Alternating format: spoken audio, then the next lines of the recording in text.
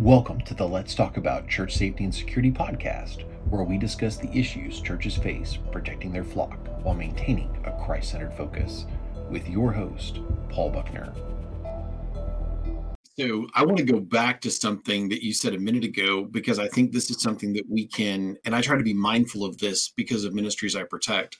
So when we approach somebody, maybe this person is the victim of abuse in their past, and maybe our shiny bald head reminds them of an abuser, especially with extreme incidents of abuse. Sometimes another presence, a woman, can help, and then we feel super protective over her, and we might escalate because we're a man and we feel we need to protect her. And that's where the training comes in and is so desperately important. But I protect some ministries that work with people either helping victims of domestic abuse or all the way over into trafficking, into human trafficking. And I remember an incident. I try to be a student of body language and watch people's body language and demeanor. And so, and you're a street cop, and that's huge, because you watch that person turn their foot and glance at the door. You know which way they're going to run. Well, body language and understanding what people are doing is huge, and people will give you cues. There'll be a tick in the face or something that you can play off of. So that's a whole other conversation for a whole other episode. But we may not be able to communicate, and I don't care how golden gloves at de-escalation Paul Buckner gets. I may be the man, but I look just like that person that hurt them, or they can't hear it from me. And like you said earlier, and that's a great gold nugget, is you may not be able to reach that person. It may need to be somebody else, or they may just need to hear it from somebody else. And so when we're in a situation like that and we can take that step back, I remember very specifically doing an escort for someone that had been trafficked, and they were going from point A to point B. We were just walking. And as I approached and fell into step, this person like withered and physically moved around and put one of the people that ministered to them between myself and them. And I realized in that moment, there's literally nothing I can do to make this person feel comfortable. What I can do is give them distance, give them space, and I won't even address them. And it was the best thing that could happen, because they had just come out of a situation in a public environment with anxieties and fear. They had seen someone that had reminded them but wasn't of an abuser. And so I didn't realize it, but instinctively, and I'll give the Holy Spirit a lot of room there, because I'm a very, oh my gosh, are you okay? And that was not what was needed. I needed to take a step back. And later, the person that was in that ministry and knew this person said, hey, you did the absolute best thing. You actually moved to where they couldn't see you. And they were literally creating physical barriers between myself and them. And when we can do something like that, we can make somebody feel more comfortable. And I could tell a dozen stories, and I know you could tell 50 stories about where someone else could do something. I protected a little girl one time. She was either the dog took her for a walk, or she went for the walk and the dog went with her. Mm-hmm. But she was up by Springfield, Missouri, out in the middle of nowhere. And I was just kind of shepherding her, just making sure she was okay. And she was about 3. And so fortunately, she had some savvy to her, where she was like, hey, not everybody's my friend. And so I'm keeping traffic off of her. She's right next to a major highway, walking with her dog, to where if somebody's not paying attention, she's toast. And so I call it in, and they bring in a road deputy who is a female officer. This was smart. And so there's 3 or 4 guys there. I'm just saying, hey, let's keep our distance. She's actually turning around. She's kind of going back the direction. We don't need to escalate this. And so I'm like, let's just keep our distance. She's off the roadway now, and she's kind of moving back in this direction. Well, what we don't know is frantic dad had stepped inside to grab a glass of tea and stepped back outside. She's in the backyard. He's gone a minute. He comes back out. He's frantically searched his yard, and she must have been waiting for this, because she bolted. Now, I did this once when I was a kid and terrified my mom. I'll never forget it. And I was about that age. So the deputy comes in. She parks. I'm now doing more crowd control. The deputy comes up, takes a knee, opens her arms. She's female. She's got hair. She's got makeup. She looks like mom. And she goes, oh, honey, come here. Instant empathy, instant rapport. I trust you. And the little girl, and the little girl runs up to her and starts sobbing. And she's like, I'm safe. There's nothing I could have done in that circumstance to do what the female officer could do. And the deputy turned to me, and she's like, you seem to know what's going on here. And I said, well, this gentleman's the dad. I said, he's like any dad would be right now. He's freaking out because he stepped inside, he stepped out, daughter's gone. And he had driven the block and now he's flown out to the highway and dad is distraught. And I said, I really don't think this is a Department of Family Services thing. I think this is a holy cow, I need to have a conversation with my daughter thing. And so I helped her with a mindset thing. And she's like, yeah, I think you're right. I can see dad. And because at that point as a cop, you're like, well, what do I do? And you've got a lot of power. And so in that moment, there's nothing I could have done. I'd love some thoughts on that. Those are two things that I knew I needed to back off. That is exactly right. Playing your ACE card, your appearance, communication, and engagement also requires you to recognize that you're not helping the situation. So just back away from it. When I was interviewing women who were legitimately victims of sexual assault or something, even if we were sitting, I would make sure that we were always eye level. Even if we were sitting, like for example, Yes. I would take notes and I would lower myself even more by Yes. just I would continuously make sure that I did not do anything to trigger anything, and it's just being aware of that. um, Working with children also, you can a lot of people instinctively know if you get down to a child's level, you don't have the appearance of looming over them, you don't look like a threat, you don't look antagonistic. Even if you have a smile on your face, you're still bigger than me, okay, you look like a threat. Most people instinctively know to get down when they know when it's a happy moment. When you're trying to de-escalate a situation, you need to keep that in mind so that you don't further escalate it by looming over them. Get down to their eye level and talk to them. Um, but very critical in recognizing that I need to just back away and stay away from the situation. It's absolutely critical, and that's actually one of the biggest points of the many points I make in my lecture presentation. Is successful and effective de-escalation is recognizing when you are not helping the situation. There will be times when people don't like you, just like you said, you stepped in there and for whatever reason she didn't like you. Maybe it's because you're wearing your University of Missouri sweatshirt or whatever. It could be something. You just have to roll with it. They don't like me. Now, granted, like in the law enforcement world, in those initial moments, I'm not getting along with someone. It is what it is. I need to be the one you talk to right now, and I'm doing the best I can to make a connection. But if it doesn't work, and once backup gets there, okay, I turn them over to someone else.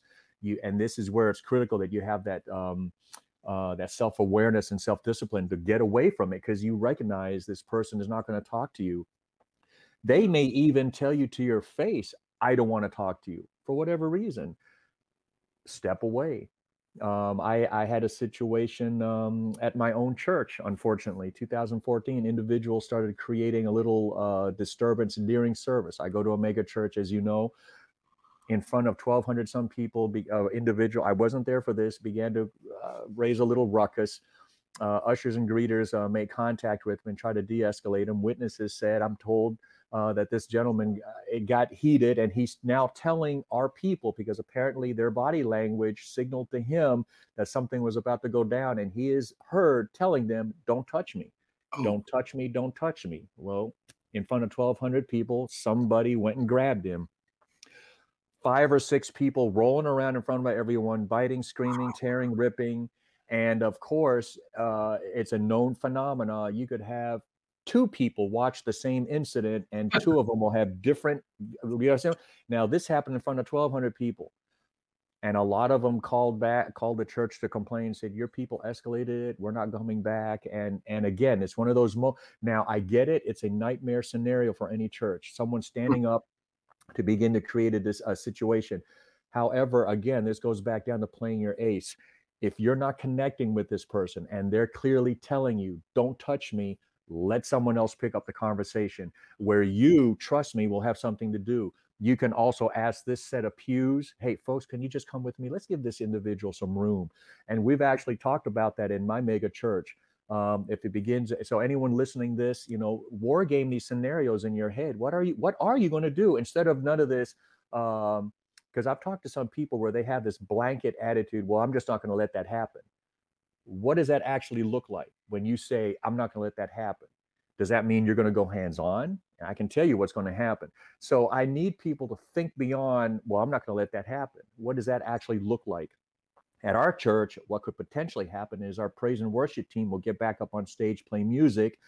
If it gets to the point that pastor just can't deliver his message, while ushers and greeters continue to de-escalate. Maybe ushers and greeters will also clear out the pews. Trust me, people will give this individual room. They don't Yeah. want to be anywhere near ground zero or whatever, right?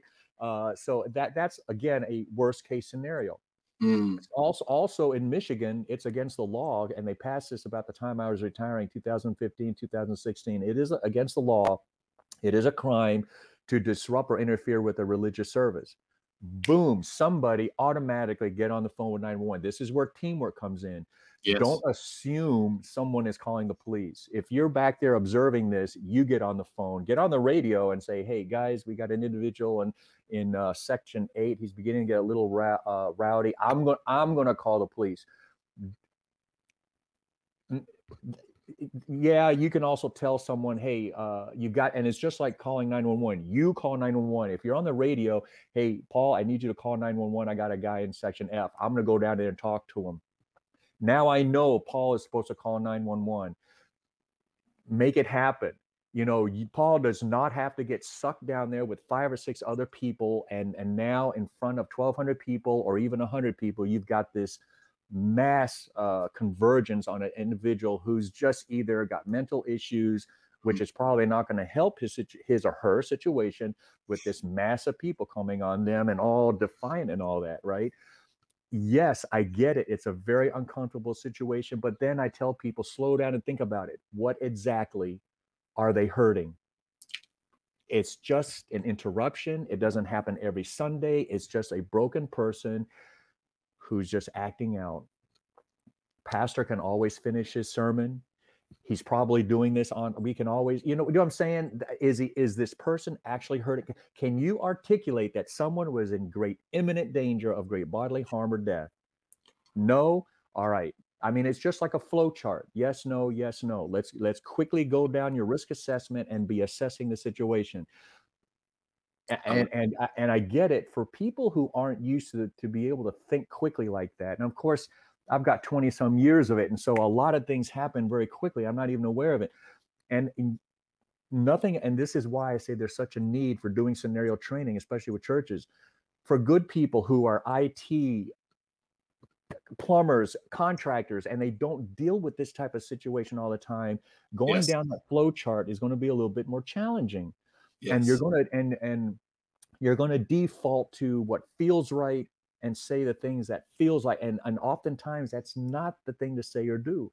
And Yep. that's why I create these scenarios, because then we can talk about it. Hey, you snapped off at me, just like that scenario you had with the employee. Hey, Paul, you snapped off at me. Hey, God bless you for defending your employee, but in the future, maybe assess the situation. It worked for you this time. And that's one of the things we do with our scenarios, is try to give people that feedback. And I don't want to develop bad habits, going through life thinking, well, all I got to do is yell and scream, because there are some people who think that conflict de-escalation is making you do what I want you to do, and that's not effective de-escalation.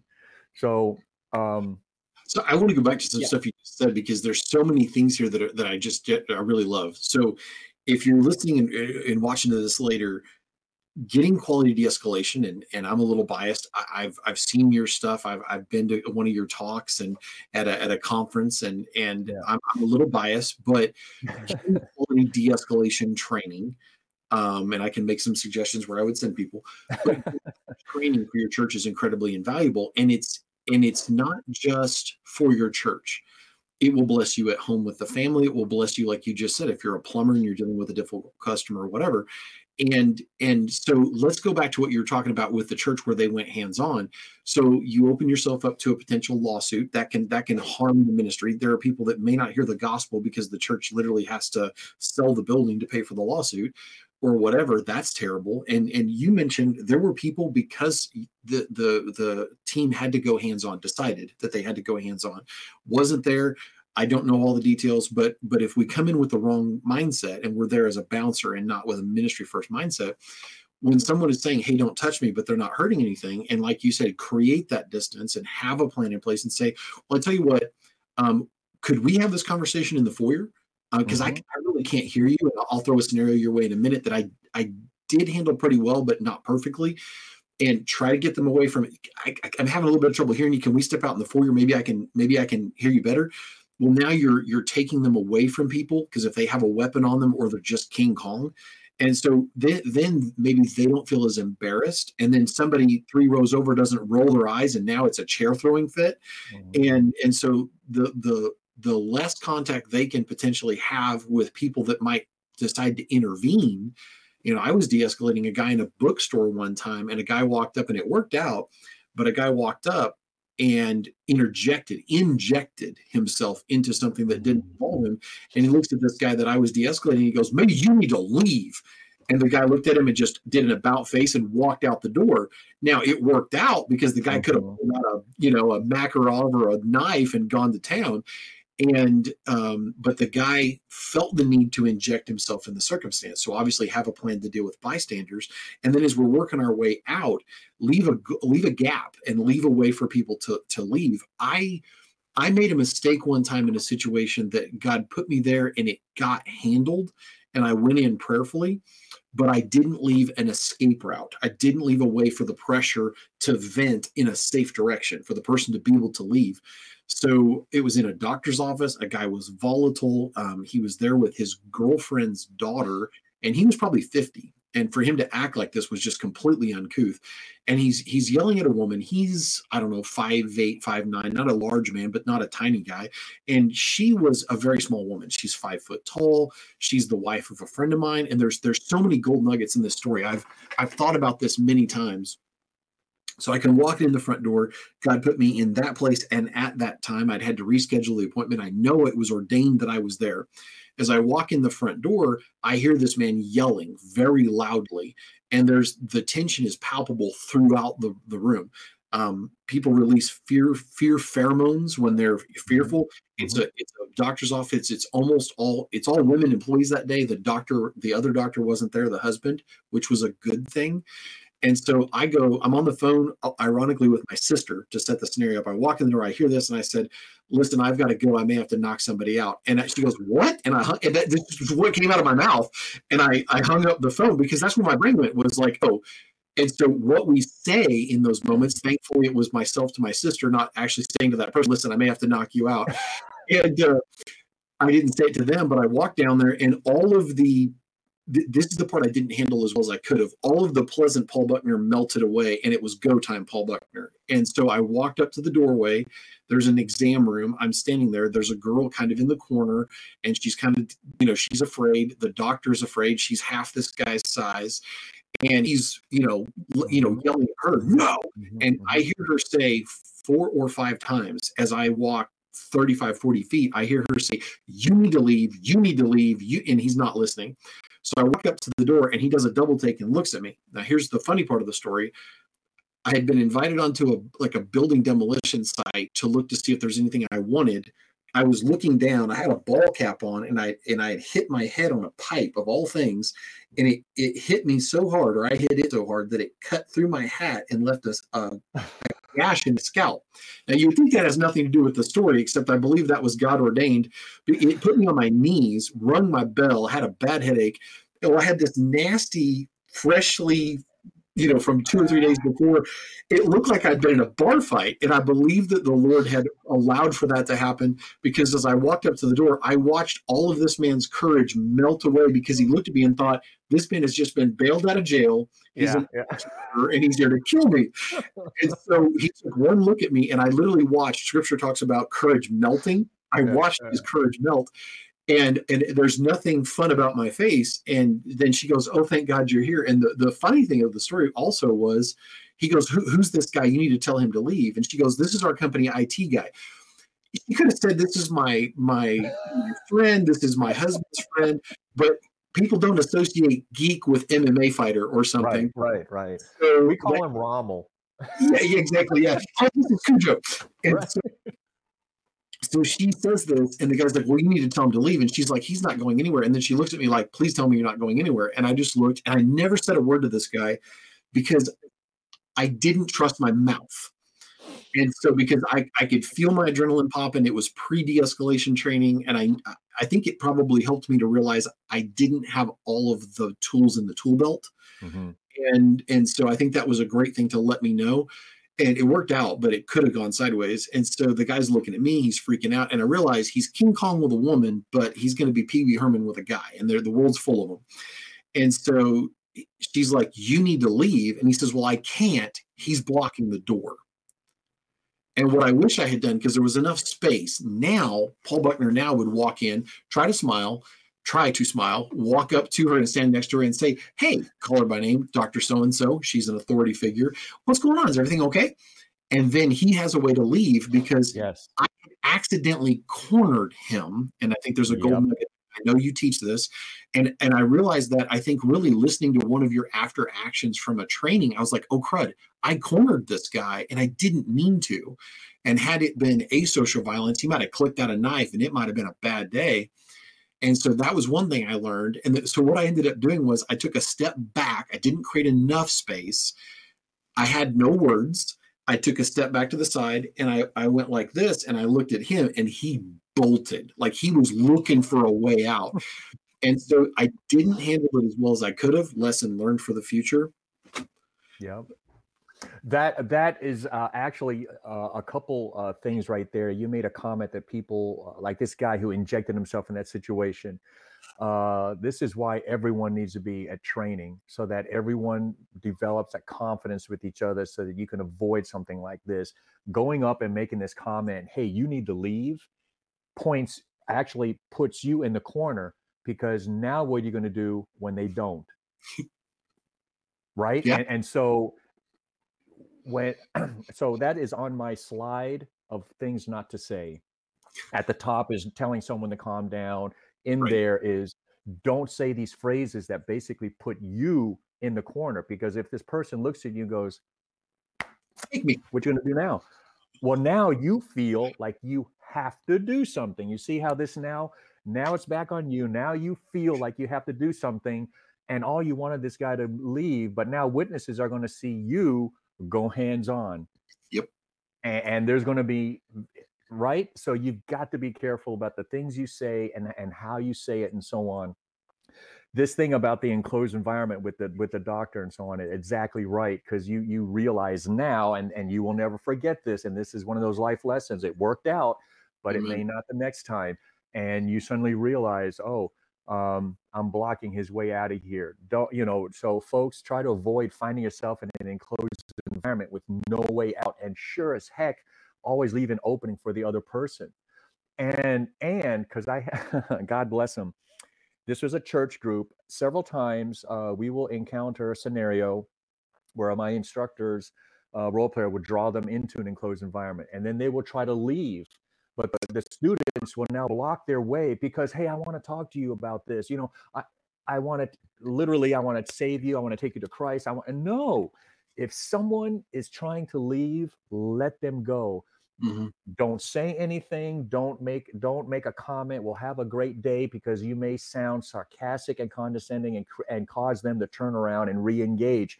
I have a video on my YouTube channel, individual going off the deep end at a Walmart, turns to walk away, and an employee very defiantly standing there. Well, have a good day, sir. Makes him turn around, go off the deep end. He decides to walk away, and once again, have a good day, sir. And you're like, oh my God, just be quiet. So note to self, folks, when someone you're dealing with is finally walking away, let them go. Hallelujah. You don't feel like you have to have the last word, the last comment, win. Just let them go. That's the win in and of itself. Everyone's going home safe. Nothing got broken. Then that's where people can easily find themselves in a situation where they feel like I have to have the last word, a last comment. Don't do that. Enclosed environment, same thing. My instructor role players will try to walk out, and on the video, it's funny but not funny, but it's a teaching point. As my instructor tried to walk around him, they stepped aside to block his way. And we're like, no, let them go. Don't get sucked into, oh, I'm going to fix it, solve it, resolve it. And I tell people too, when broken people come to your church, remember it, or at least consider now, it took decades for them to get to where they're at. bad choices, bad habits. Okay, you are not going to fix it in 15 minutes, 30 minutes, 45 minutes of contact. The only thing you're going to be able to do is be an example, plant the seed, and then let time nurture it. Okay, don't feel like you have to be the one, you know, again, high five, Facebook friend them, and then sing kumbaya together. It's. I'm not saying that's not impossible, but it's going to be very, very, very rare situation like that. So you say this. There's so many gold nuggets here, and I love this. It's one of these things that, as iron sharpens iron, so one man sharpens another. And I've literally had conversations that have changed my life, which is what makes me so excited about doing this, because this makes me better. And I was at church one Sunday morning. One of our volunteers turned to me and he said, "That guy right there is not one of our volunteers, and he is out with the kids." And he had managed to slip through the cracks. And so I come out there, and I think I've told you the story before. I know I've shared it on a previous broadcast, but so I go outside, and I can be a very nice bad guy. I've got a deputy at the door, and so I had a lot more tools in the belt. Because let's face it, a lot of us, if we get into church safety, we have our rapier wit, which may not be helping us. And maybe we've developed carefully tended and nurtured years of sarcasm. And the only are our mouth, our fist, gun. If we have a gun, we need a lot more tools in there. And I would rather have 80% of my skill sets be de-escalation, and then throw some medical on there and a little bit of firearms training, than be almost all on a violent, responsive mindset training. De-escalation is going to carry the day more times than anything, and we win 100% of those fights. We don't have to fight. Well, I step outside, I look at this guy. He's a little bit nervous. I start talking to him, and what I did was I just conversationally moved myself between him and the kids. You don't have to let the person into the nursery or let them go up and touch a kid. We definitely don't want to do that. And had he done it, he would have had to initiate it. He would have had to go on, and then I would have done whatever I needed to do, and the deputy would have come in and probably saved my backside. And so as I'm standing there and I'm talking to him, I was like, "Hey, how's it going?" And I'm being very personable. And I said, I didn't recognize you. My name is Paul. I said, I'm one of the volunteers here at the church. And I kept it very friendly. And he begins to talk to me. Well, I mean, I just got out of prison. I've actually been to prison 4 times on narcotics charges. And I'm like, red flag, red flag, red flag. Like, and here you are here with a kid. He's trying to bounce a ball with an 11-year-old little girl, and he's got some social awkwardness. I'm picking up on some anxieties. And he said, I was sitting in the service. My some of my family said this is a great church, so I came here, and I'm really kind of nervous, and I think I'm really still kind of like my prison background's kind of messing with me, because I don't like things behind me and stuff. And I'm like, man, I get it. And so as we're having this conversation, he's like, I just really want to play with the kids. I said, man, I'm sorry. I said, it's a policy here at the church that unless you've been vetted by a background check, you can't be out here. And I said, then you have to, there's a system of things you go through. I said, you understand, we have to protect the kids. You're a great guy. I said, but he said, well, I'm not going to pass that background check because of this. And I said, well, I understand. He said, but I really just want to play with the kids. And I said, I apologize. There's nothing I can do about it. I said, I can't be out here without a background check. I said, when I joined the security team, now I've noticed how very carefully I just on security, because the other part's not working. And I said, when I joined the security team, I actually had to be background checked before I could even do anything. And I said, we're just very careful. God charged us to protect the kids, and we're here to protect the kids. And he's like, I understand. And I said, if you want to step inside, I can have you meet our volunteer coordinator. I said, I've got a pastor that I report to. I'd love for you to talk to him. I said, maybe we can get you on our parking team. I run the parking team. We've got some other places you could volunteer, but man, I'm sorry, especially with what you just told me about your background. Unfortunately, you just can't be out here with the kids. And the next thing was, if he had said, well, no, I'd say, listen, well, I apologize. And I didn't have to do this. This was the awesome thing. He went back inside with me.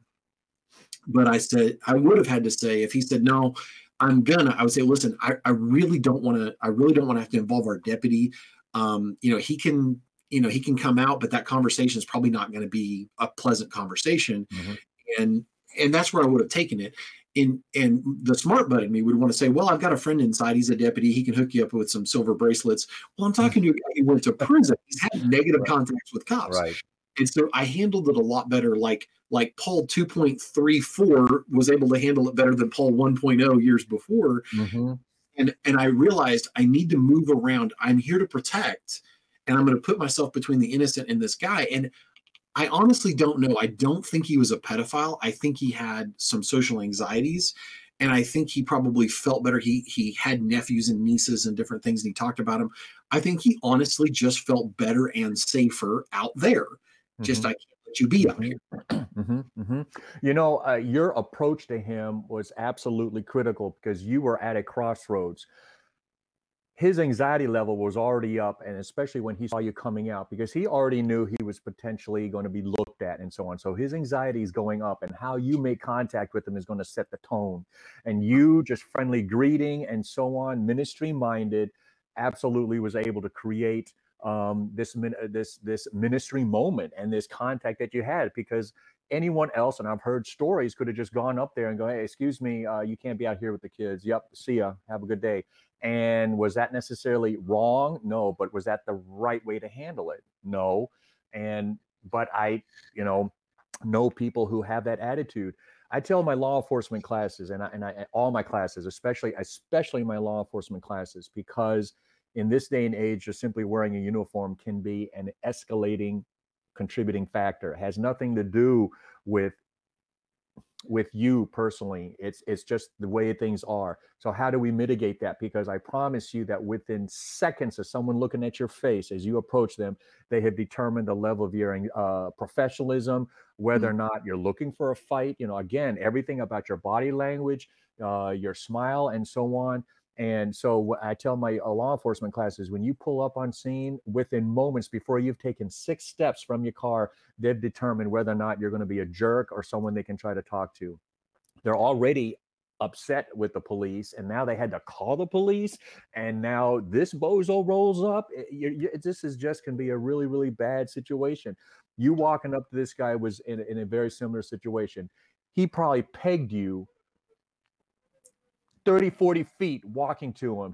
Okay, this guy's bigger than me, but he's got a nice, gentle demeanor about him, Mhm. and so on. It starts to mitigate the escalating effect. But if you had walked up to him, bald eagle, predator, laser focus, and you're walking up to this, absolutely would have just driven his anxiety level up the roof. And then again, the words you use, your tone of voice, and all that. But fortunately, again, not every situation, and this is what I tell folks, not every situation you encounter is you need to be a hard ass type No, situation. no, And especially in a church environment, ministry minded.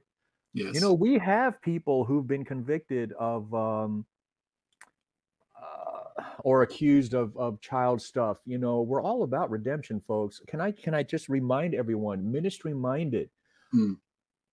I'm not saying we turn our back on them. We're just saying give them that chance. Whether they sink or swim is on them, but give them an opportunity to be at church. Give them an opportunity to volunteer. That doesn't mean they have to volunteer with kids, No, but can't. get them plugged in. Exactly, get them plugged in. And Yes. and we've had some conversations with people, and they get it. And I believe they're legit. Did some stupid things. When they were younger a few years ago, but they're trying to get past it. And a lot of times, a lot of these stupid choices and decisions were alcohol fueled. Oh, Once you get rid of that, there's a higher probability and chance for them to make better choices. And so amen. we work with people. Hey, you can be on our greeter team, you just can't be in the children's ministry.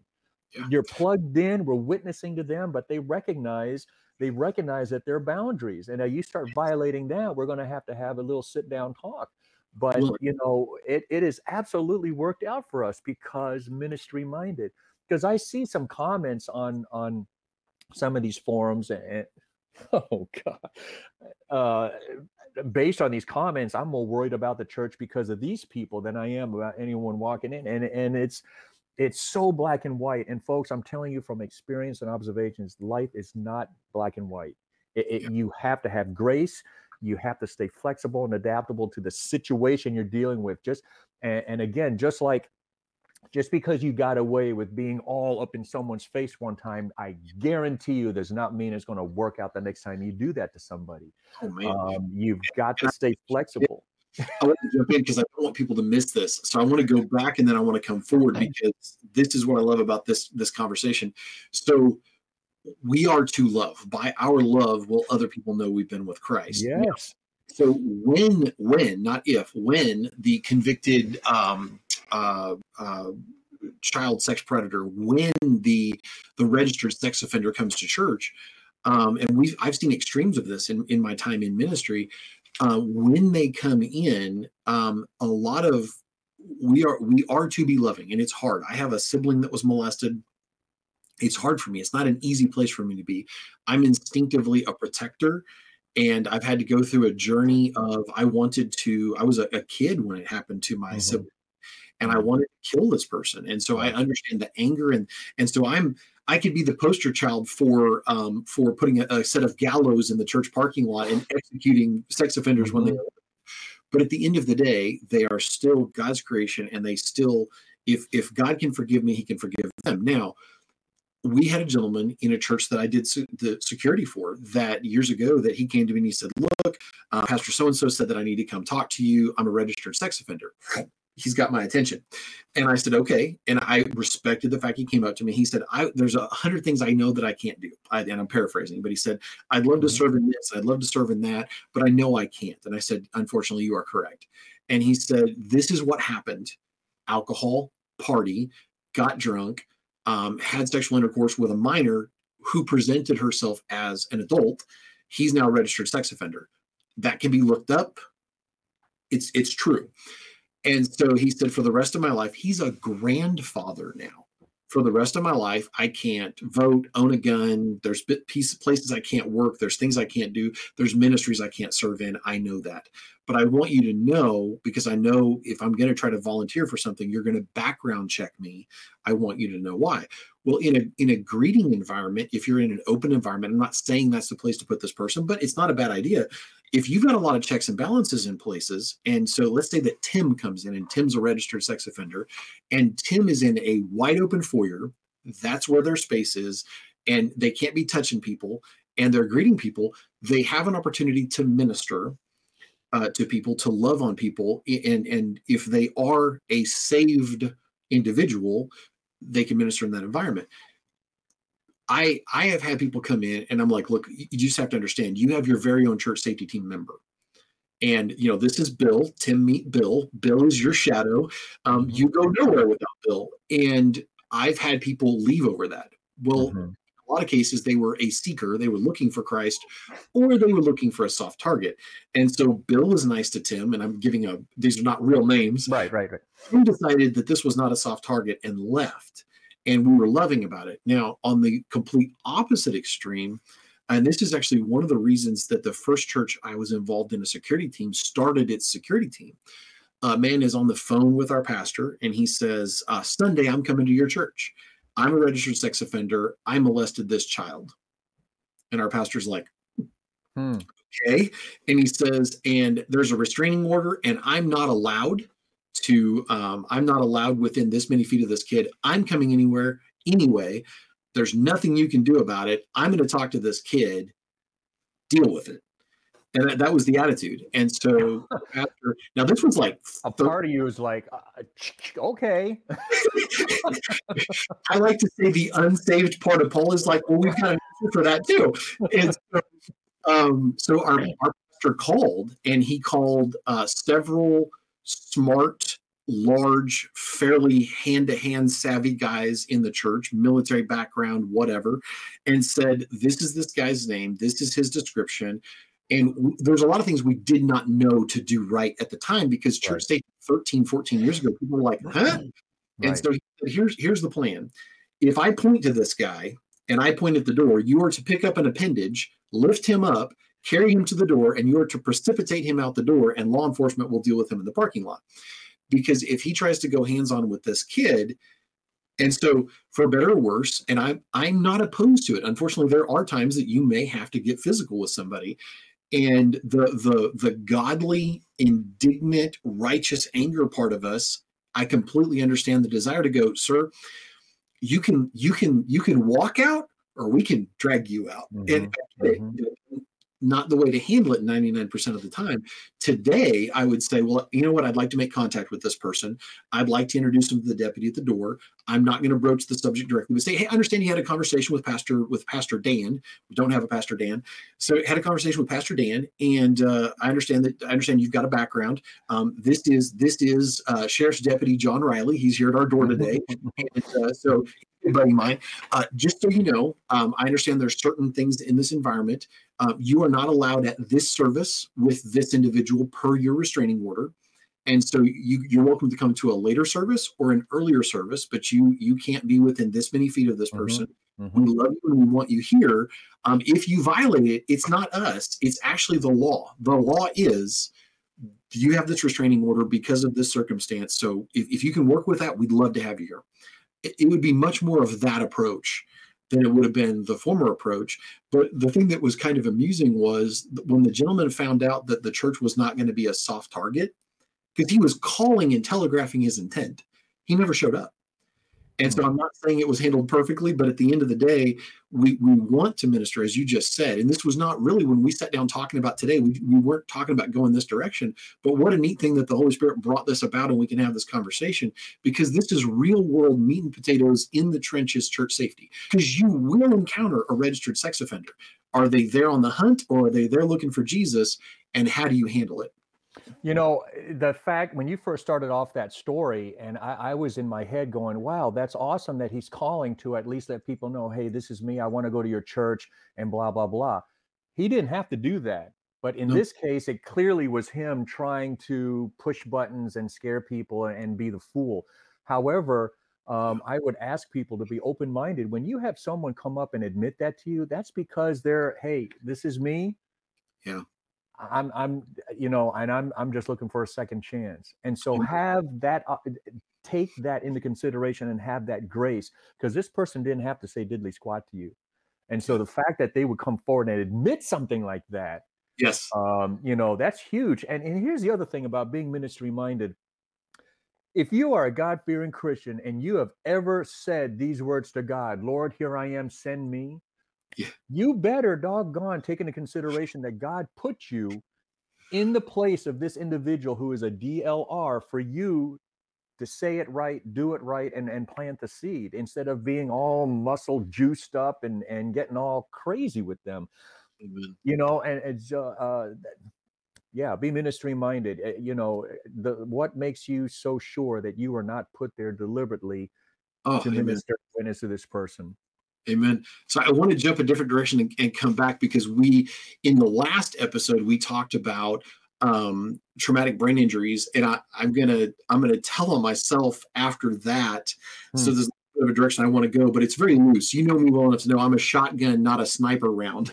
And, I kind of have there's a wide lane, there's a guardrail on the outside edges, but there's 4 or 5 lanes in there, and so I just try to look to see where God is opening the door and leading. But dealing with traumatic brain injuries, a lot of times that person may be more volatile than they realize. And I remember listening to a broadcast. I drink from a lot of fountains, and I was listening to I think it might have been Jocko Willenick, one of his podcasts. I always try to be a credit where credit is due guy.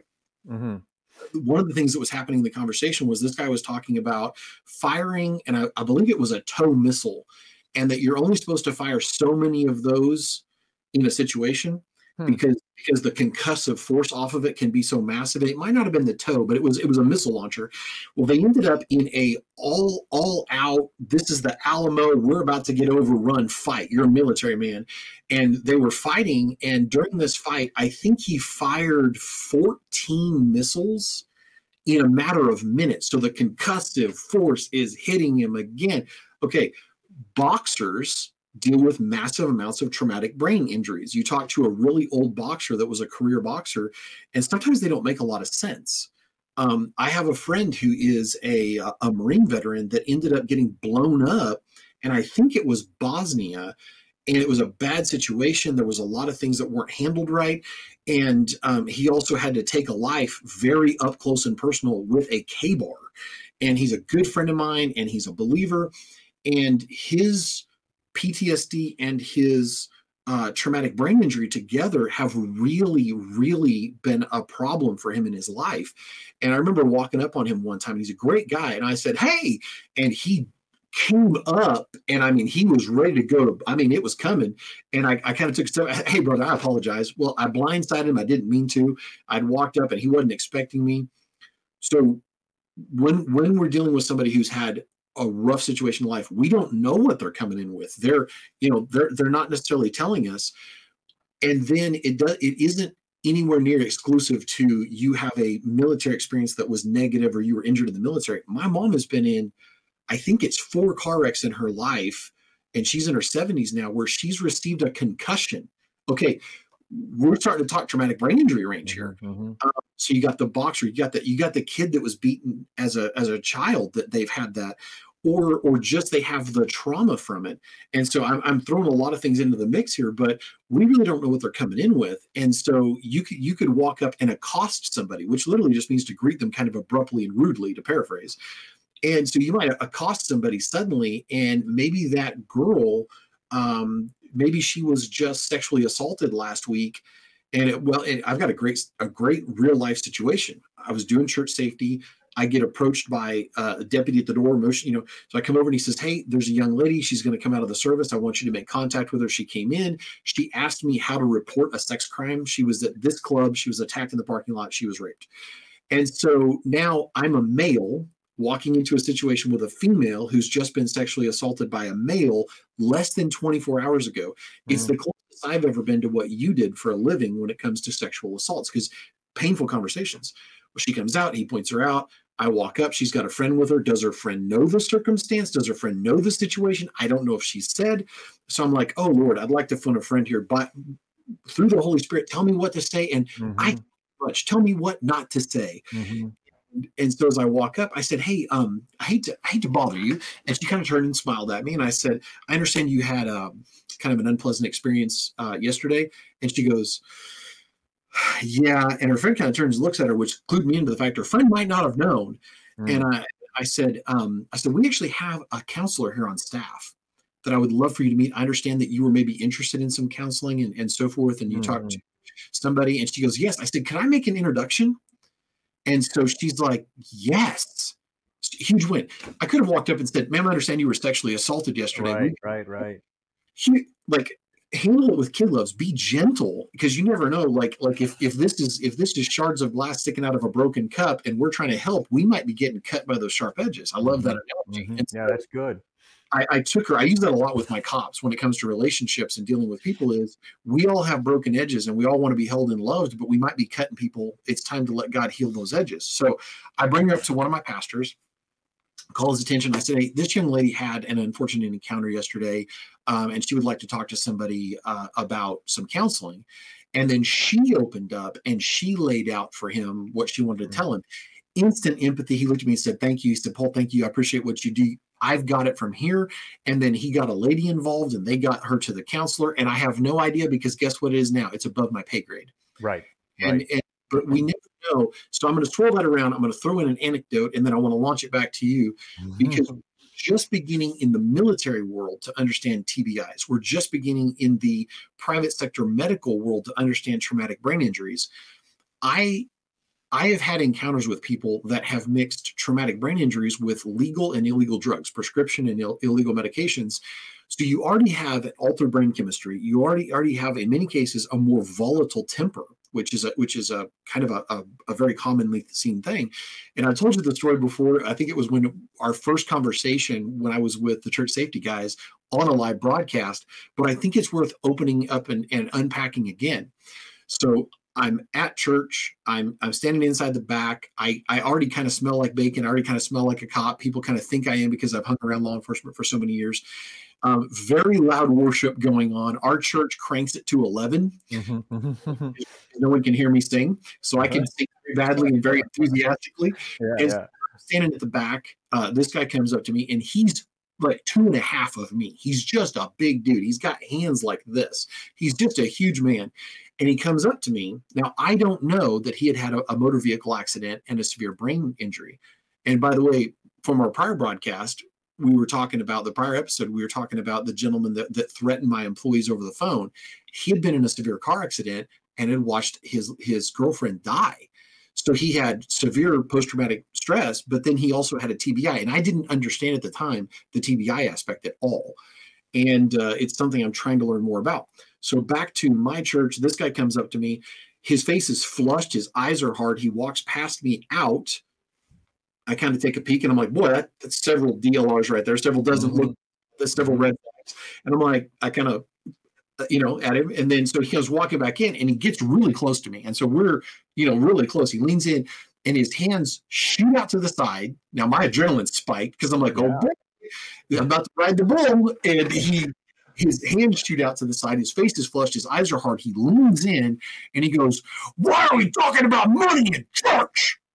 And I'm like, and I'm thinking, okay, powder keg, fuse is burning in, and I said, can you step out here with me? I'm having trouble hearing you. No, I could hear him fine, but we stepped out in the foyer. Well, I've got a security presence in the foyer. I've got a deputy in the foyer. I'm getting him away from hundreds of people. We run, at the time, it was about 750, 800 people per Sunday. Now it's about 1,500 people a Sunday. So there was probably 300 people in that room at the time. So as I step out with him, he's pumping his hands like he's building himself up to a fight. And I start talking to him and I'm like, oh Lord, I'd like to phone a friend here. How do I handle this to de-escalate this? Because this is going to get bad. And the limited martial training I've had, the martial arts hand-to-hand training I have, my brain's thinking about, blocking and moving and positioning myself. And I moved him around to where I'm between the sanctuary and him. But guess what he has? An exit. There's a lot of and we're talking, he's like, where do we get off talking about money in church? Why are we talking about money in church? We have no business talking about money in church. And I tried a couple different tactics. I said, well, I've gone here for, at the time, about a year. Now it's 3. This is the first time I've ever heard the pastor mention money. And I said, he's actually talking about, this is what God's blessed us to be able to do. And these are the ministries that God's opening the door to help. So because you've asked what we do with money as a church, people are asking the pastor. Our senior pastor is going to spend about 5 minutes, because that's what he said he was going to do. Spend about 5 minutes talking about, this is how we as a church handle the tithe, the blessing you give us. And shaking his head, and he's getting worse. And so, okay, that didn't work. And you teach this. If it's not working, stop, abandon strategy and try something else. And abandon that strategy. I'm like, this is not working. And I said, Scripture there's actually more times that Jesus mentions money in the New Testament than really about anything else, including salvation. Not working. And then I'm like, I'm like, Lord, this is about to be a fight. And if this guy hits me, I'm probably going to hurt. It's gonna hurt. I'm out of the fight. And now everybody else is in this fight. And so I'm very mindful that I win 100% of the fights I don't fight. And I'm like, Lord, and I know this was God. I said, well, there's a lot of ministries that this church supports. And he's shaking his head and his body language. And I'm like, I have to let this guy know. How do I lovingly let this guy know I'm a security presence? We have a security presence. How do I continue to de-escalate this? Because he's super volatile. I'm like, I don't know what has set this guy off, but he's obviously easily set off. And he's got a hair trigger. And so I said, one of my passions as somebody who does security, and I watched him lean back. He moved about this far and he reevaluated me. Okay, that's good. But I did it in a way that was not aggressive or offensive. Antagonistic. I'm a triple dipped black pajama ninja. I used to kill, guys. I didn't have to say that. And it would have been stupid because now I'm setting ourselves up for a fight. So I said, one of my passions is security. I'm part of security here at the church. And I said, this ministry here, our church actually blesses a ministry that helps people who are victims of domestic abuse. And even sometimes they work with a ministry that pulls people out of sex trafficking. And he stopped. And I said, and I realized I just found an in. The front door's locked. I've gone around to the back door. It's the door's ajar, and that's a strategy I try to use a lot. You have a law enforcement background. A lot of times that hard. And so I tried to come in the back door. It was unlocked. And I said, that's one of my passions is protecting people who've been victimized. And he's like, totally derailed him. And so, OODA loop, I interrupted his OODA loop. He got halfway through that and went, huh? Mm-hmm. I was able to get inside his OODA loop and take him another direction. And it was a positive direction. That it was not, I think, as good as maybe I could do it now, but hopefully we can all say that we've leveled up. Mm-hmm. But then he goes, man, that's awesome. And he shoots his hand out, and this enormous Sasquatch hand like starts pumping my hand, clasps me on the shoulder, and I'm like, sweet Lord in heaven, I'm glad I'm not fighting this guy. And like open hand, like about takes my shoulder out of its socket, and we're talking, and then a relative of his steps out.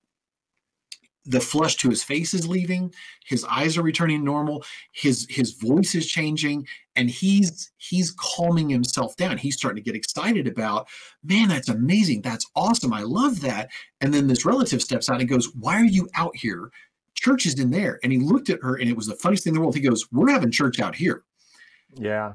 And I kind of grinned at her, and I like, we're good. And she looked at me like, be careful. So she knew. Mm-hmm. Then he opens up to me, and he just unfolds like some kind of a tent or something. He unfolds severe motor vehicle accident, almost died, massive TBI. And I was like, ding. And so we had this great conversation. I've never seen him again. But he's like, man, that's awesome. I love the fact that you guys aren't just about how beautiful you make the building. And I said, well, if you notice, concrete floor, exposed metal ceiling, we're not gold plating things. And I said, most of the money that comes in actually goes out to ministry.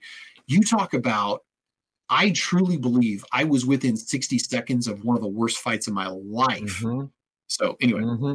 That is actually one of the scenarios I use, because it forces people to actually think in a stressful situation how to react and respond to that type of argument, because it is a relatively common attack on the church and Christianity. And what a powerful statement this guy said. Because of your ministry mindedness, we're having church here. Oh, amen. Church is just you and one other person. It doesn't have to be inside the room with 3, 4, 5 other people. And so that was a very powerful moment. I want to touch upon selecting people for church ministry security. Please.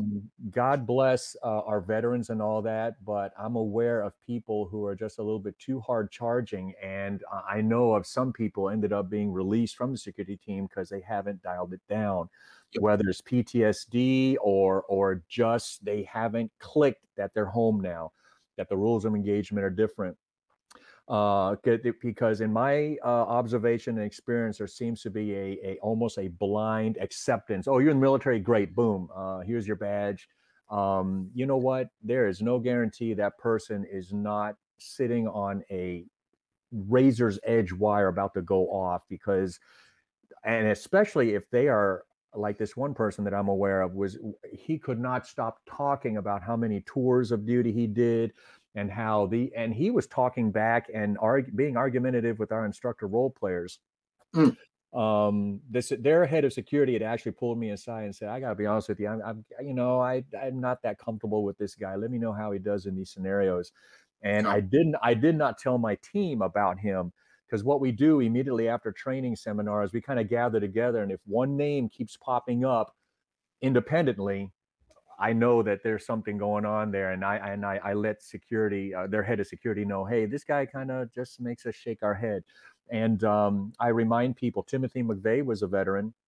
The individual who murdered 5 Dallas police officers during one night of shooting was a military veteran. This guy who went on a rampage, he was an African-American, a black guy. He was actually a Navy lieutenant, former LAPD officer, went on a rampage killing police officers. And several months ago, one of the last a brutal suicide homicide type situation. He walked into a house in Central Florida, just killed everybody for whatever reason, ended up getting killed. They're interviewing the girlfriend, and goes, yeah, I don't know what set him off. He was church security last Sunday. I remember. I that story. Yeah. So keep your head on a swivel. I mean, we're ministry minded, but we cannot just blindly accept people, especially just because they walk up and play the veteran card. Because trust me, there will be people who play the veteran card. All these people who did not go to Vietnam, okay, where are they today? They're probably playing the veteran card, and I'm this and I'm that, and I'm a war hero, when in fact they fled to Canada or whatever. And my point is, people see where we have a natural um, empathy and compassion, and we embrace our military veterans, and they'll take advantage of that. And if they're legitimate veterans and so on, and they have done a couple tours and they brag about it, be very wary about necessarily having them on. You could potentially be putting yourself in danger, just because you do not need them to overreact on a situation when it's a ministry minded situation, and they overreact, and the whole situation spins out of control. So I want to jump on this for a second, because you're making great points. You are a veteran. You love your brothers and sisters that have served. I know your heart. You're Absolutely. man who you love your brother and sister police officers, and you have a very unique set of experiences because of your time in the military and your time in law enforcement. You have real world practical experience that a lot of people don't have. I love that. And so what you're not saying, because I know your heart, what you're not saying is that every veteran is damaged goods, or that no veteran can serve on a team. That's not what you're saying. I know No. but you are correct, because one of the biggest things I, as a chaplain, and one of the biggest things that I have done in church security, both running a team and then later now serving on a team, on a bigger team, is a lot of times I've had veterans watch me de-escalate a situation, and even law enforcement, and whether they watch me de-escalate or we're just having a conversation, and them say, one of the biggest things I struggle with is not just grabbing that person and throwing them out the door.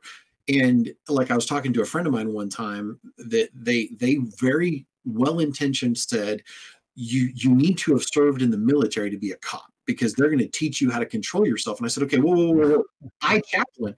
I said, a Marine that is a MARSOC Marine, or is that fought in Fallujah, their training is to take ground and hold it, and they're not gentle. I said, now, do I respect the Marine Corps? Yes. Are some of my best friends Marines? Yes. And I actually, for some reason, I attract Marines. I have a lot of Marine friends. As a guy who's never served in the military, they're like, I like you. And they're my buddies. I said, the thing is, a Marine is not taught to de-escalate. When you're in the middle of Afghanistan or Iraq or Somalia, and you're in an environment where the population is heavily armed and been fighting for a long time and might hate you, might have centuries deep of resentment towards what they feel you represent. That's a powder keg. But the training that you receive in that environment is typically to take ground and hold it. And so you don't see a lot of de-escalation training taught to the military. And so what I tell my friends is, if you have the ministry heart, and I know this is where your heart's at, and James McGarvey and I have talked about this many times, if you have, we'd much rather have somebody that has a ministry heart, and then we can teach them about how to protect themselves and protect others. Because I literally have had veterans come up to me on my security team and say, listen, you're going to be point, because I have one setting, and I'll go right through that person. And so I know it's a limitation of mine, and they're mindful of it, and they're aware of it. Watch them grow and mature in Christ. And I've seen that with my law enforcement buddies. I don't know how many times I've had a cop tell me, and this is a paraphrase, I have two settings: trespass them or hook them up, put them in handcuffs and haul them off. I have two settings. And when I meet a police officer who has a ministry heart, and I know a lot of them, when they, and you're one of them, retired law enforcement now, but you're law enforcement. When you have that ministry heart, all of the physical skill sets, the hand-to-hand and the firearms training and the situational awareness, all of that's great. But if you have a ministry heart and you know how to de-escalate, all these other things can fall into place around this. Because I literally have had conversations with people where they're like, I kind of would actually like to mix it up with somebody. And they're like, I kind of miss those glory days when I was in the military or in law enforcement, or when I was a bouncer. I've known guys that used to be bouncers that want to get into church safety. Great set of skill sets. And I hate to quote Roadhouse, but if they had that Roadhouse set of be nice, they can make church security. But or you just got that guy that's a hothead, like most nightmare scenarios. And I'm just kind of like going around a lot of potential issues. Somebody walked up to me at my last church and they said, hey, so-and-so, this is Paul. He's our head of security. Okay, first off, don't tell them that. but I understand. This is Jack's first Sunday, not his real name, here at the church, and he would like to carry a gun. This is literally what they're saying, and be on the security team. He's looking to serve in security. Not a Christian, obviously. Then does not have that Christ-like ministry heart. Already wants to carry a gun and serve in a security capacity. Now you're scaring me because I think you have something to prove, and you're now looking for, as a hammer, you're now looking for a nail. Yep. Buyer beware. And so I started making up church policies, security team policies on the spot. And I was very young in the security world. Church security teams were very new. So I was orally writing our security policies right there. And we kind of have a policy in place as of right now that you have been here about a year at the church. And we have to know your background and really know a lot about you. And you really have to have that heart that I'm here to serve. Once we know that about you and you've been here for long enough for us to get to know you, you could very possibly serve on our team. Until then, we've got security in place, and we really try to make sure that we're the ones carrying the guns, interacting with the cops. Oh, well, in that case, I'll just find another church. Bye, thanks. And I was like, yeah, exactly. Go with God. God bless you. Yeah, no, and yeah, you're right. I love my brothers and sisters in the military, but you're absolutely right. The military does not teach you a diddly squat about civilian affairs, about anything like that. It's a whole different mindset, and the folks who come back and don't dial it back or just completely shut it off and readjust their mindset are the ones that are going to potentially find themselves doing and saying things that are just not appropriate for that moment and that situation that they find themselves in. The job of the infantry, and that's what I was, is to find the enemy, fix the enemy in place, close with the enemy, and destroy the enemy with violence of action. It's very cut and dry. Nowhere in there does it say play nice, hand out candy, right? And you can see some of these folks come back and they have that mentality. And I'm like, God bless you. I'm glad you came home in one piece, brother. But let's take a deep breath and slow down, because you're in a church and DLRs will be here, and they may not be in the mindset to encounter someone like you. And in fact, that would be probably the wrong thing if because these guys, these individuals blow through my scenarios in such a manner that it's like, wow, I'm glad this was a training scenario, because this is, and we look for two things. Just like any sports team and stuff like that, we're looking for people who are open-minded and teachable, trainable. Love that. When you start arguing and defending your actions against officers who have 140 years of actual experience trying to convey to you just simply, hey, we would have handled that differently, you're not trainable to me. And you telling me your 7-8 tours in Afghanistan supersedes my 20 years of experience on the streets. No. It's a different world, and you did what you had to do where you were at. That's great, but I'm sharing with you what works most effectively and successfully in the civilian world. Okay.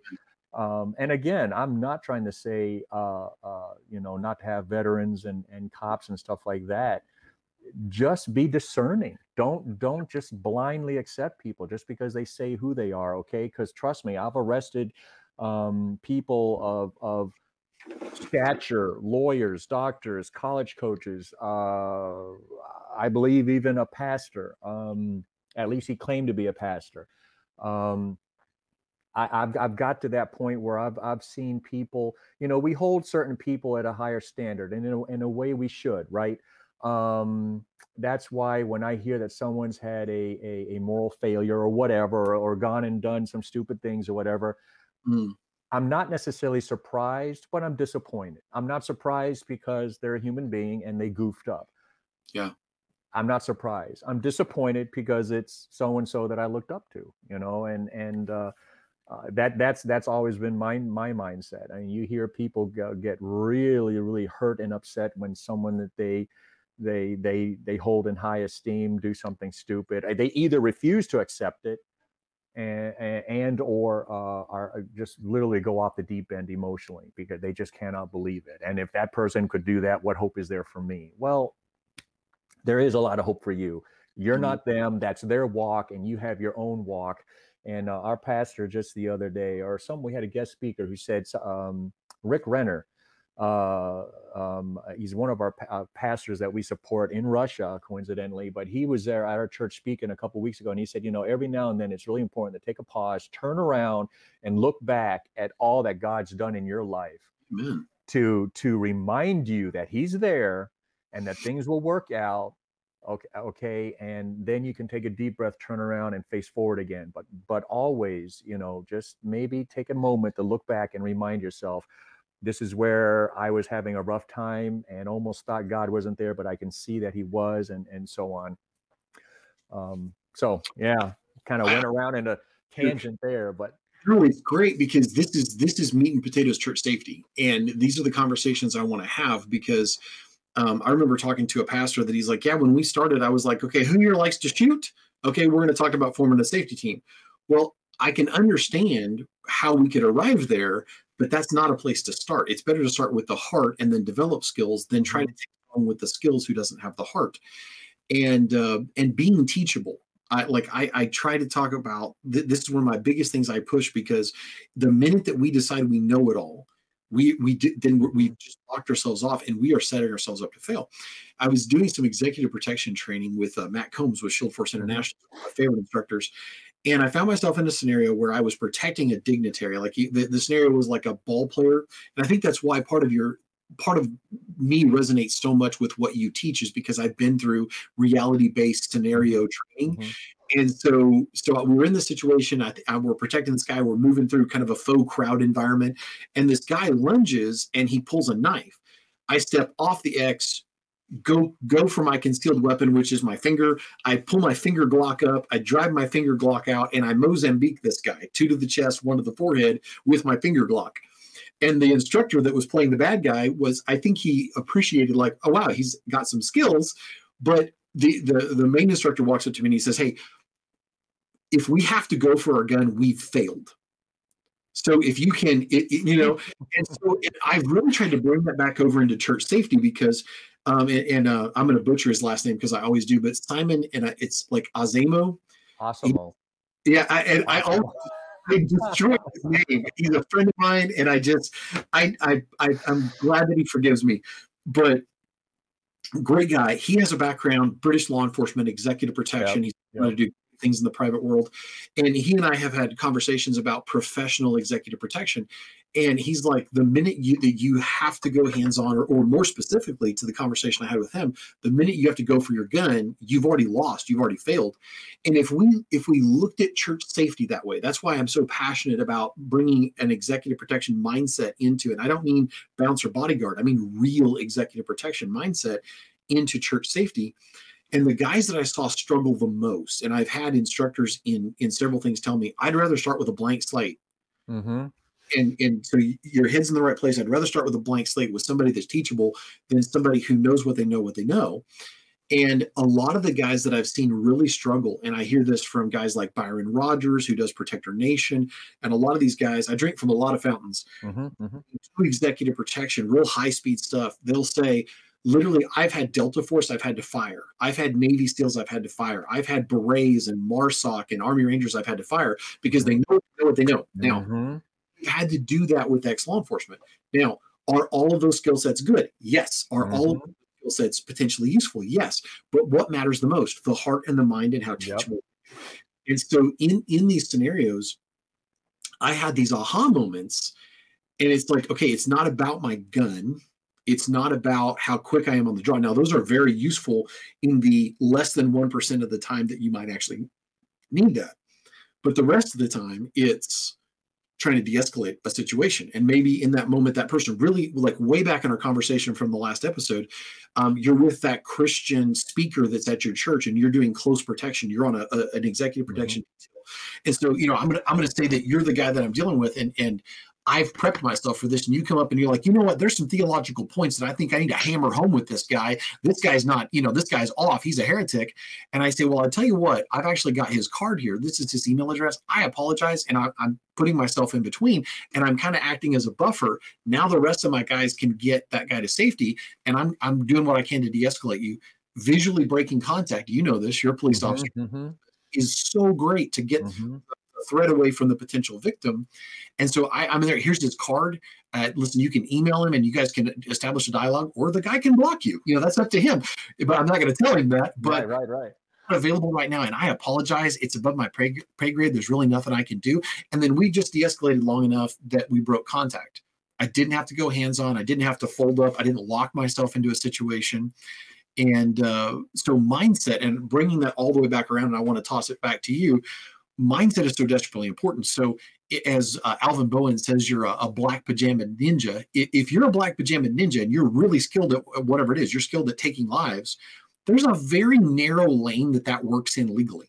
Mhm. If a Mhm. friend of mine told me one time, he said, Mhm. it's really hard for me to come back from war because everything the military taught me is either a felony or highly unpopular. Right. He's like, Exactly. I don't really work here. Mhm. Mhm. This actually goes back to how important having a visual deterrent is. If you have to end up going to your gun, then you, as a visible deterrent, did not work. Mm, And you know, and that kind of goes along with there are people, if that's their intent, if they have an agenda. Remember, there are going to be several factors where nothing you say or do is going to de-escalate a situation. One of them is someone with an agenda. If they're looking to create a situation, it's going to happen. However, for a vast majority of knuckleheads and stuff like that, just being a visible deterrent. This is why EP guys, a lot of times, and bouncers are usually rather larger and so on, just for that visible deterrent factor. And I even raised this question in one of my social media postings. My latest magazine from USCCA did a phenomenal article. They sent out a poll to all these individuals who are incarcerated for assault charges. And they asked them, and for the people who responded, they were asked, what was it about a victim that made you decide to go ahead and attack them? And what was it about a potential victim that made you decide you were not going to attack them? 9.999% of the time, it was whether or not they decided to attack someone or not attack someone depended on what they saw. Did this person look like a soft target? Do they look weak? Are they distracted? Are they paying attention? Or do they look like they can take care of themselves? Does it look like I might get hurt? Does it look like they're armed? It's visual. And so I made the comment because, as you know, there are people who are very, very passionate about church security not being visible at all. right. That's fine. However, my question is, would it not be better to deter a situation from happening rather than risk the life and limb of one of the flock before you actually jump in? Because that sounds more reactive than proactive. Mhm. I'm not saying you have to walk around with a blaze orange jacket or anything like that. And at our church, all of us, staff, volunteers, and all that, we wear a similar badge. Some of our security guys wear the blue one, but we all are representatives of the church. We are someone who can help you if you have a question or concern. So Mm, the visible deterrent. And we know that one of the shootings, not the one where Wilson took the guy out, but the one before that, West Freeway, unless I've got the names wrong. But the individual walked into a church, started shooting, and a guy across the street engaged him as the shooter so was leaving with an AR. Was so that West Freeway or Sutherland? Sutherland yeah, Springs. As I recall, that guy had actually gone to another church, but two, because of what he saw and perceived as a security or whatever, he chose what ended up being a soft target. And so again, based on my own experience and observations, visible deterrence is powerful. um, yeah. but it goes back to EP protection. You did it right. Mozambique him, but we probably could have avoided that. And that's one of those teaching lessons. It's like, okay, in the future maybe we can do this or that or whatever. But again, if it gets to that, there's a possibility that one of the weak spots was your visible deterrence. Yeah. So I want to go back to something you just said. The Sutherland Springs shooting, I have been forever changed by many interviews. And I was part of an interview. I'm getting goosebumps even thinking about it, with Frank Pomeroy, the pastor at Sutherland Yeah, Springs, yeah. also with Stephen Williford, the barefoot warrior, the hero of Sutherland Mhm. Springs, and their stories and what they talk about have forever changed me. And some of the things they'll haunt you, that you will think of them again and again. And I think that's wise. Any church security person worth their salt should be praying that nothing bad ever happens there Correct. from a church standpoint, because we don't want the carnage. We may in some part of our pride want to be the cool guy that shuts down the active shooter, but the from the place of maturity, we don't want that. The lawsuits and the fallout and the lives that are changed, the lives that are lost, the people that stop going to church with us, the people that come in for the wrong reasons. God is over all of it. God is in charge. He's done amazing things with Sutherland Springs. But to this day, lives have been changed, lives have been ended. And there are people that hate or love for the right and wrong reasons totally differently. And so you mentioned the visible deterrent. This is something that James McGarvey and I were talking about this back when most of the mindset in church safety was invisible, invisible, invisible. You got to be invisible. Well, number one, the bad guy probably knows that you're a sheepdog. The wolf can smell the sheepdog. And so I smell like bacon. I've hung around cops for a long time. I get pinged in a crowd, and sometimes it's interesting. But so they probably see you anyway. They probably sense you anyway, number one. Yeah. The guy, as I recall the story, the guy went to a church, and I don't know which order it was in. The belief is that he went to this church to cause a distraction, a diversion. He was Air Force, was a military man that did the Springs attack, sadly, and no reflection on his service, but he did give him some skill sets. He went to this other church, and my understanding was he saw some guys in some reflective vests at the parking lot, and they have him, my understanding is, on video turning around and leaving. And then he went to another church, and they had two uniformed officers, and as I remember the story, they were there towards the front of the congregation, immersed in the service. And he went, I'm looking for a soft target. I don't want to die here. And so he decided to abandon two other attacks and go from his secondary and tertiary goals and targets to his primary, which was a terrible situation. So going with that, and then I want to come back around to, because you teach de-escalation and it's hands-on, and we've talked about a lot of different reasons why, I'm going to tell on myself a little bit. But I think it's valuable. And I always try to be transparent and real. I'm going to talk about two of my own failures in de-escalation. And I'm going to talk about why I feel hands-on, real-world, in-your-face de-escalation is so important. Unless you've ever been punched, you don't really know what it's like to be in a fight. Unless you've had been in a force-on-force training where people are actively trying to shoot you with something, you can think you're John Wick and Rambo rolled into one. You're Dirty Harry and whatever, John Wayne, whatever generational.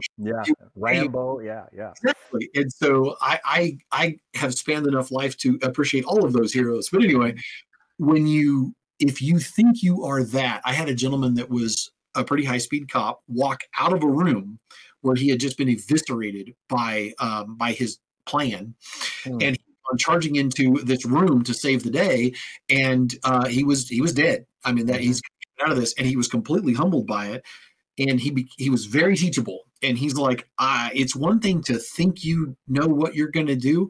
He said, but I was terrified, and all it was going to do was hurt. It killed me. And he said he's like, I'd never been in this level of a force-on-force training before, and it really taught me a lot. Matter of fact, it was with Matt Combs with Shield Force International, and I got to be a tackle dummy and be one of the bad guys. This has been the Let's Talk About Church Safety and Security podcast. We hope this blessed you, and we encourage you to like and share this episode with your ministry team.